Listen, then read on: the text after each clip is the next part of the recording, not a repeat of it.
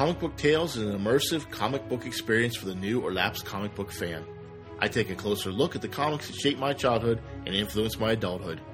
Comic books are an amazing entry into another world and even provide the pictures to complete the fantasy. Join me for a new Comic Book Tales adventure. Hello and welcome to Comic Book Tales. Today I thought I'd go over some things that have been questioned by many listeners, and that's some of the terms or a glossary of comic book terms. And I think I kind of glossed over that, for lack of a better word, early on because I assumed that maybe they were well known and I didn't really want to bore too many people. But if you haven't really read comic books before, some of these terms may be familiar, some of them may not. In the past, I went over digital versus print comics and things like that. But let's go over some glossary terms. And in a future episode, I'm going to go over rating of comic books. I think that's something that also confuses people, but we'll save that for another time. So let's go over the roles and creative roles for comic books.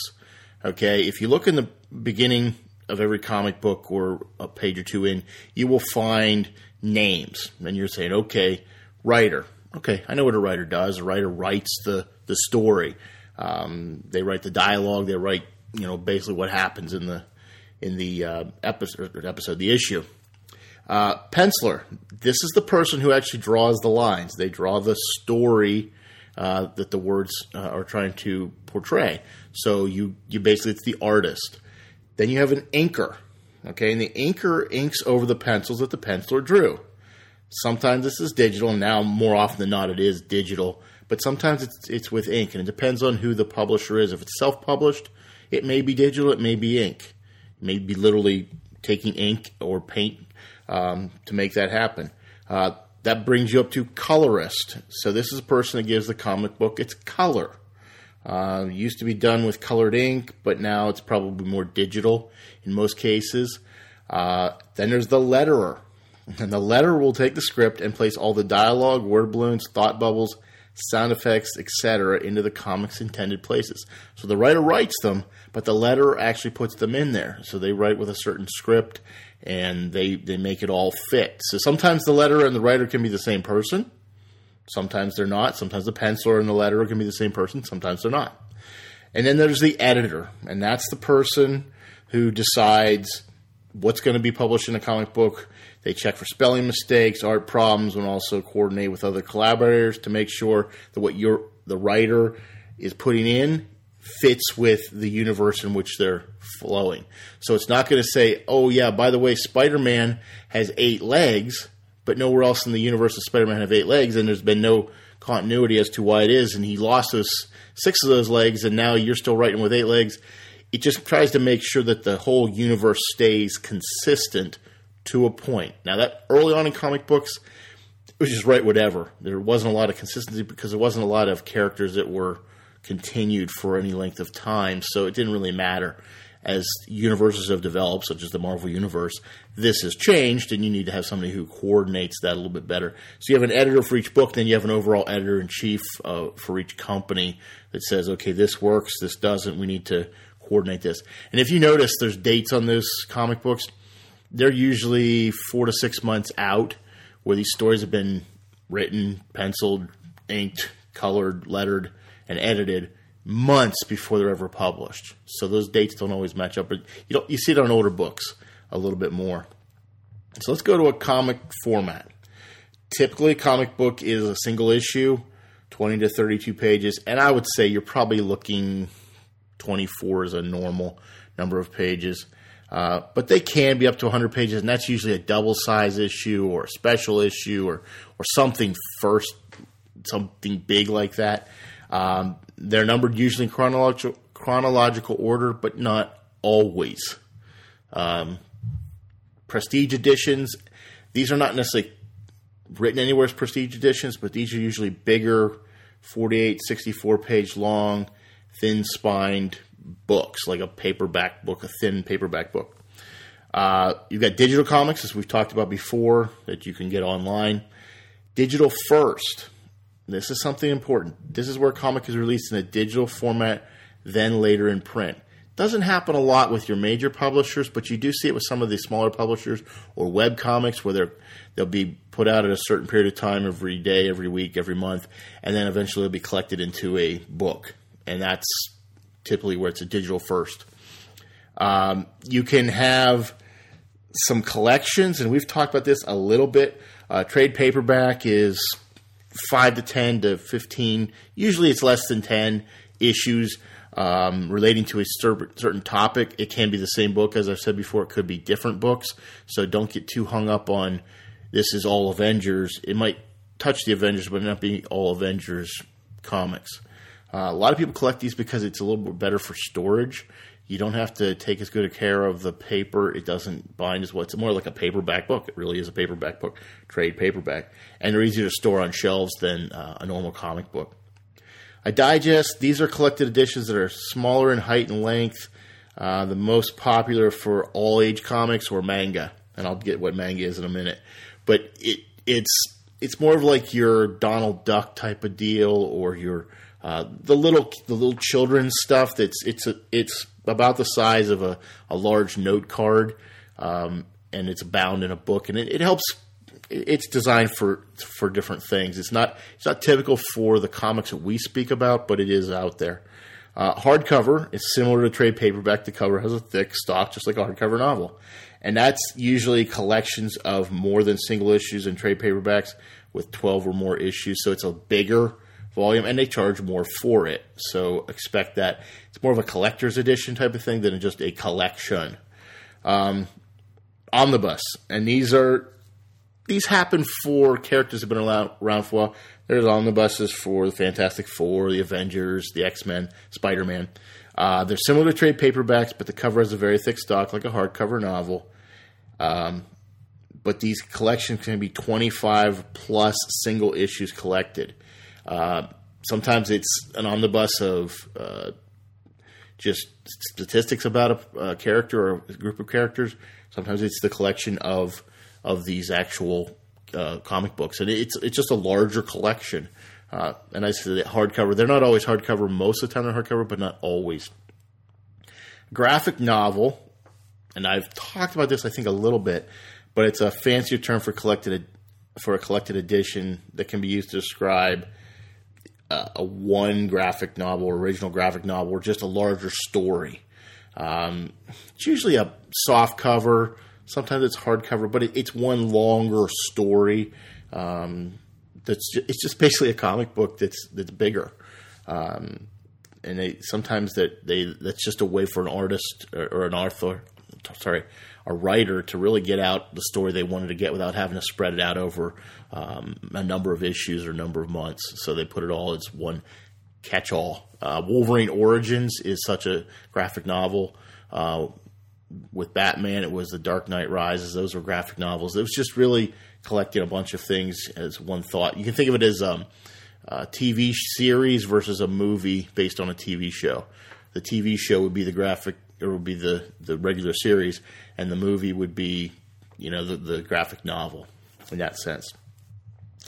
We've talked a little bit about this, and I don't want to get too bogged down this. They're called variant covers. They were big in the 90s. They still occur, and it's really some way to reward, let's say, Mile High Comics, which is a big distributor out of Denver, will get multiple variant covers as a way to generate sales. It's a lot of number ones, a lot of special issues that they'll have this variant cover. Sometimes it's anymore. You can see them on multiple things. They want to give artists a chance to write, and they'll print. Say if they're going to print 100,000, they might have 4 variant covers, so they'll give 25,000 of each. The story inside is exactly the same. It's literally just a different cover for that comic book. And if there's one you like to collect, you do. If you like a certain artist, you may go searching for that particular variant cover. But for the most part, what you see in the store is the general mainstream cover, and then there's variants that cost different amounts and are more of a collector item. There's something called an incentive cover, and it's a cover in which the retailer has to order X amount of the cover to redeem the variant cover.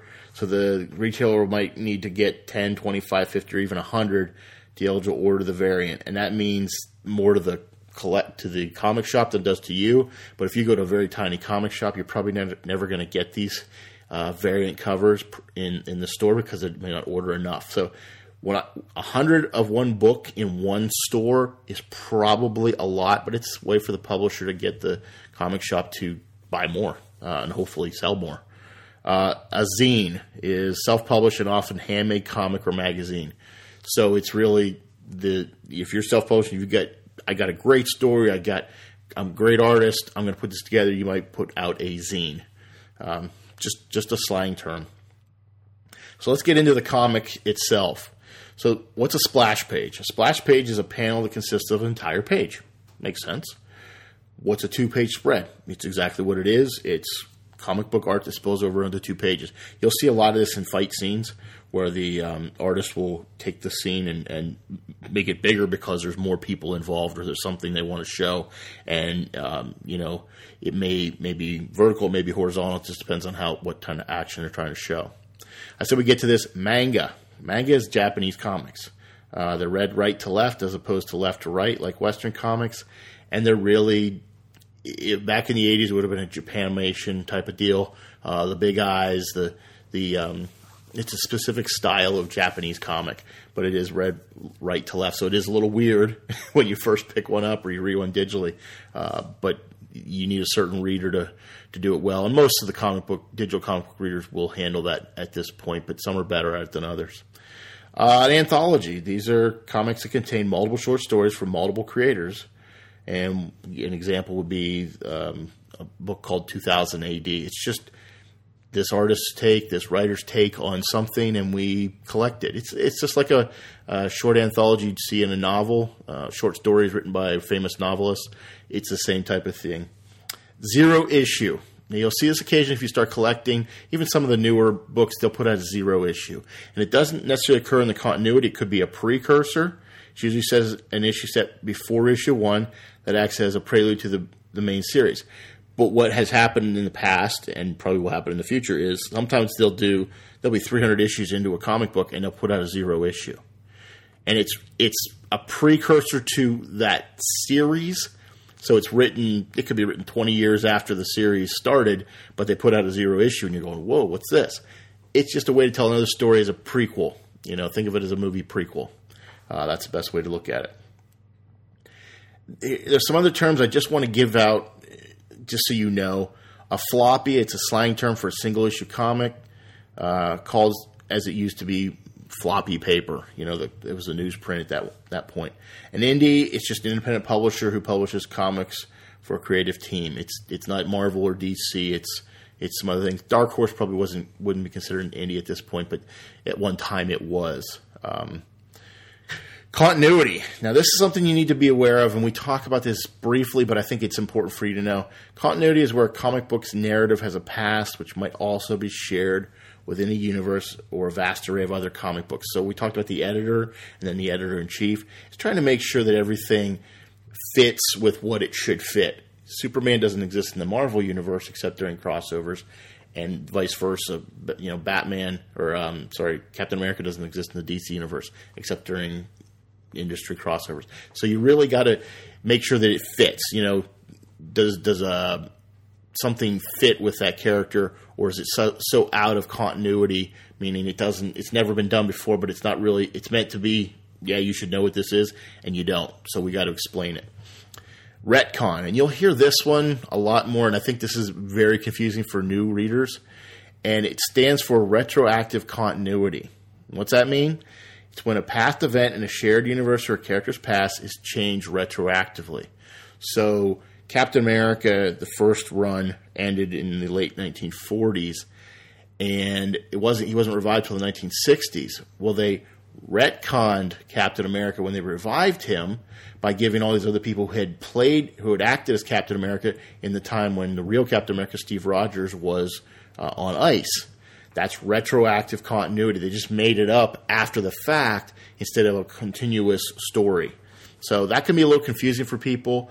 It's done sometimes to clean up bad history or to explain things that were no longer really accurate. How did this person get this power? I've never seen this before. And, 10 years ago they flew into the sun and came out the other side with something different. It's just to advance the story and it's a writer's cheat to make that happen. Crossover. I just mentioned this crossover. This one's story elements of 2 or more comic books come together to create one storyline across multiple titles. We've talked about it in the past, but it's when the Avengers show up in the X-Men or the X-Men show up in the Avengers. It's not a big deal, but it happens. It's to generate more sales of additional books and get customers, hopefully, comfortable reading another book. That's really what they're trying to do. An event. This has become, we talked about this, one of the big dark secrets. It's an attempt to generate a large crossover story that is larger scale than normal and could encompass the entire universe or section of the universe you're speaking of. They often include more comic book characters from a shared universe coming together, and the storyline can, but as we said, doesn't always affect ongoing titles for months and sometimes years to come. Nothing ever seems to be permanent in comic book universe, so don't get too stuck on that. One shot. It's what's a story that contains a single issue. It's a one shot. It fits in somewhat in the continuity, but it's just a single story. It's what comic books used to be when they were first created, where it was, here's a story, beginning, middle, end, all in one issue. There's no continuation to the next issue. It doesn't carry on. That's it. Back issue. It's exactly what it says. It's a previous issue of a single comic. Back issues are a month or older and behind and not the latest issue. So if you go into a comic book store and you want to buy a back issue, there might still be, last month's might still be on the shelf. Or you want to buy something from 25 years ago, you're going to have to look and see if they have the back issue. That makes sense, right? Limited series or miniseries. We've talked about this before. It's a comic series that has a set number of issues, sometimes 3, sometimes 6. It varies. Secret Wars, the first one was 12 issues. The second one was 6. So it's just a matter of what it is. A maxi series is usually longer than 12 issues. It's like a miniseries, except it's longer than 12 issues. Some comic series will start out and they don't sell well, so they'll call them a maxi series retroactively just to make it seem like, oh, that's what we planned all along. And sometimes they truly are a maxi series. This is going to last for 15 issues, and that's it. And we know that going in. We set it up that way. Webcomic, or just comics that are published or viewed on the internet. And that's pretty straightforward. A mini comic, and that is a comic that is smaller than the conventional comic book size. Generally, these are handmade with a DIY ethos and have small print runs. So this could be an independent publishing. This could be, just somebody wants to get a book out. LCS. You don't hear this that often, but I thought I'd throw it in there. That's an acronym for local comic store or shop. This acronym is often used in comics journalism.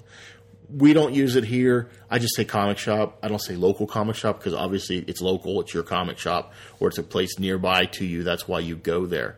So it's not that big of a deal, but it's something to be aware of and patronize your comic shop. They exist to make the industry bigger.